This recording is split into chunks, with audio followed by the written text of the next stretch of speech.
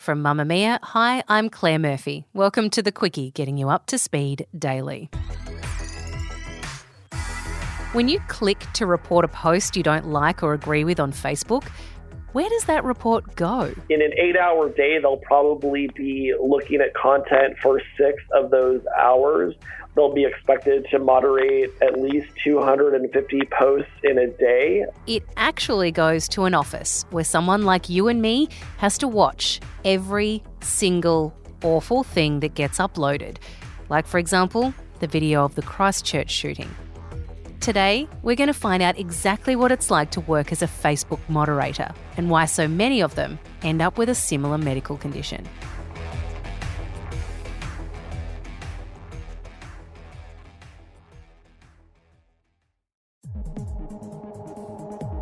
When a white supremacist decided to Facebook livestream his attack on 2 mosques in Christchurch earlier this year, the reports of the video being shared came into the offices of Facebook moderators thick and fast.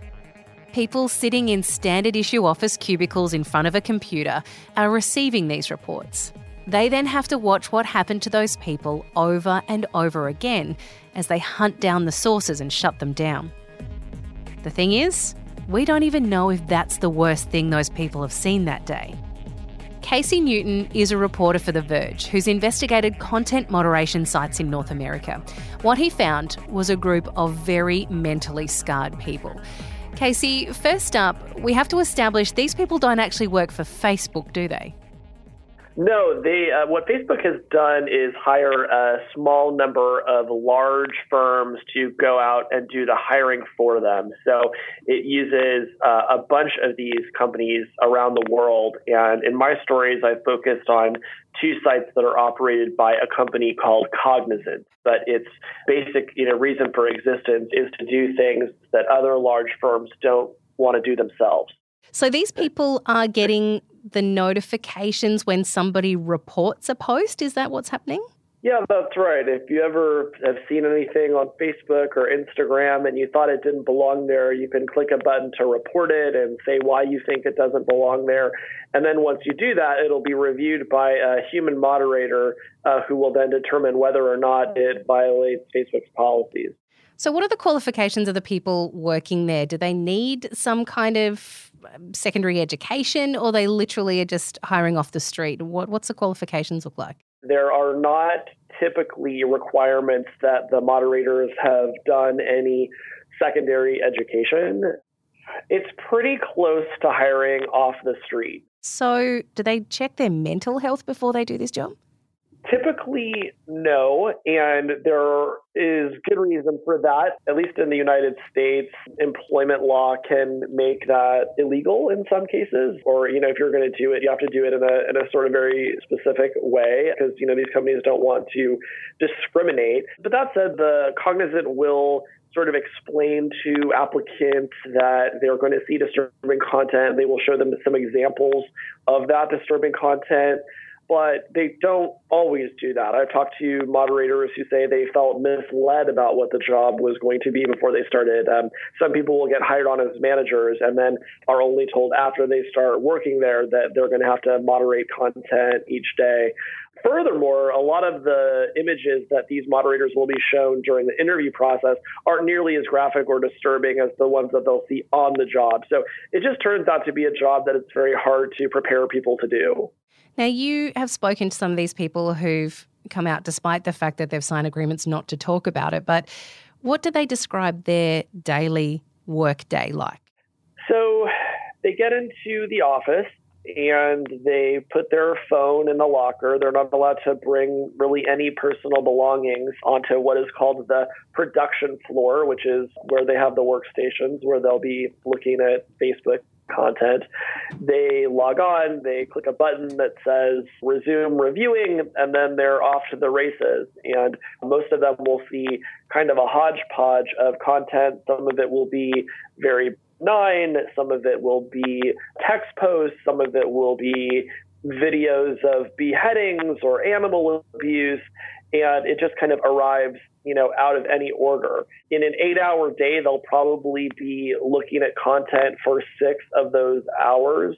they'll be expected to moderate at least 250 posts in a day.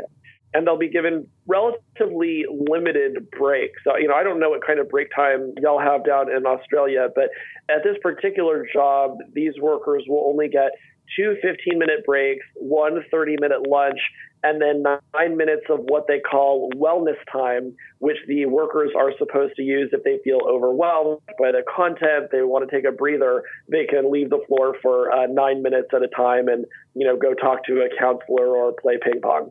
So there's no warning for them about exactly what content they're going to see. So if they go to work one day and they're like, I can't handle seeing videos of animal abuse today, they can't avoid that. It's really it'll just land on their computer and they're forced to look at it.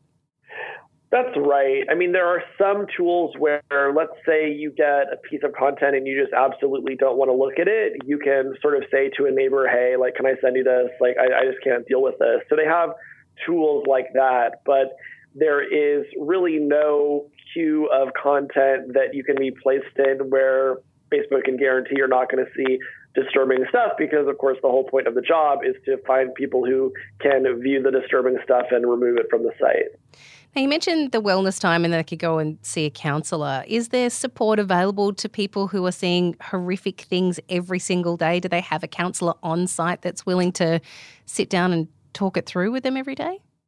They do. The trouble at the moment is that the counselor isn't always there. So if you work the night shift, for example, chances are you weren't going to have good access to a counselor. Facebook does make available other resources to these workers. There's a 24-hour hotline that they can call. They have various wellness programs in the office, so like yoga classes, video game consoles that they can play.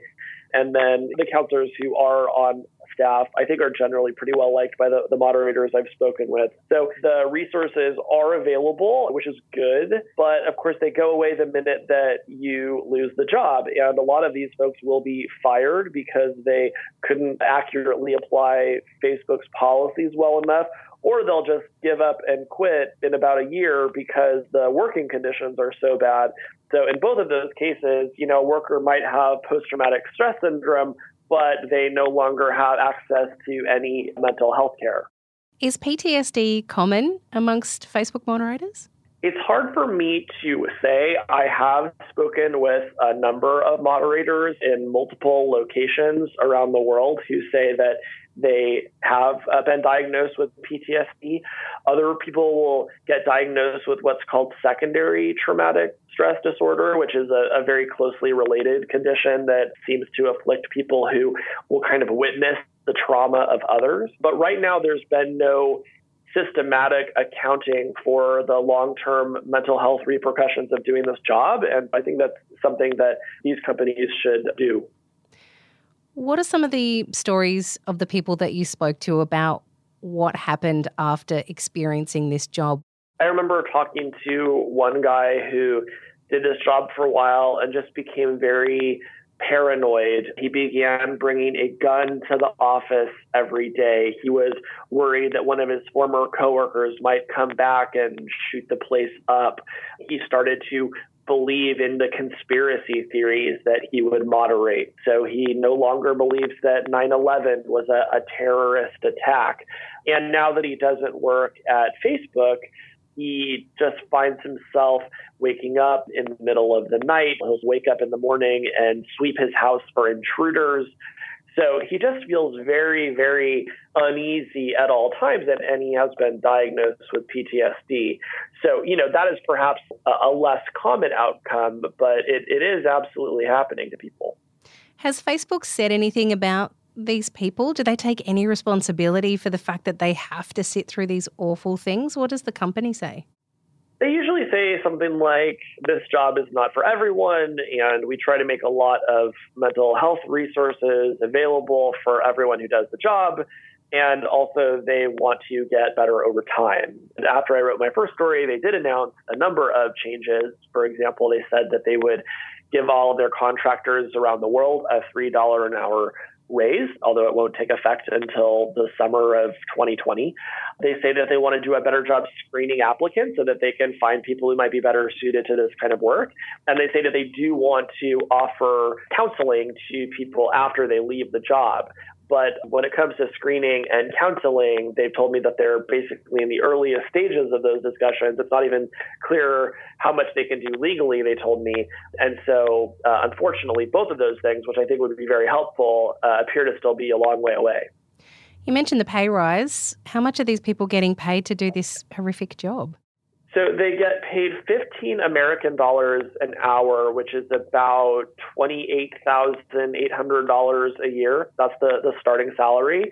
And that compares to the median pay of a full-time Facebook employee, which if you include salary, stock, and bonuses, is $240,000 a year.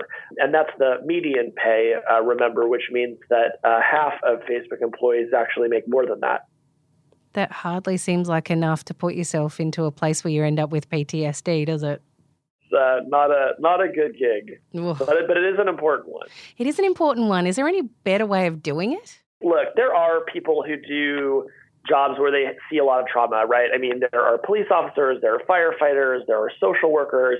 And what those jobs have in common is that typically they are much better paid, right? So like in America, they'd be paid probably at least $45,000 a year. And they just work in better conditions, right? Like they don't work in offices that are filthy with disgusting bathrooms. They don't work in offices where there's a lot of sexual harassment, right? So I think if you improve the working conditions, then we would be able to focus on other ways of making the job itself better. That's all for The Quickie today. For more episodes, head to mamamia.com.au/The Quickie. And if you are after something else to listen to and you happen to be the mother of or know a teenage girl, check out Ask Me Anything. It's hosted by Rebecca Sparrow. Beck answers anonymous questions from teenage girls and, to be honest, has some pretty good advice for teens and adults too. Search Ask Me Anything in your favourite podcast app, or you can follow the link in our show notes.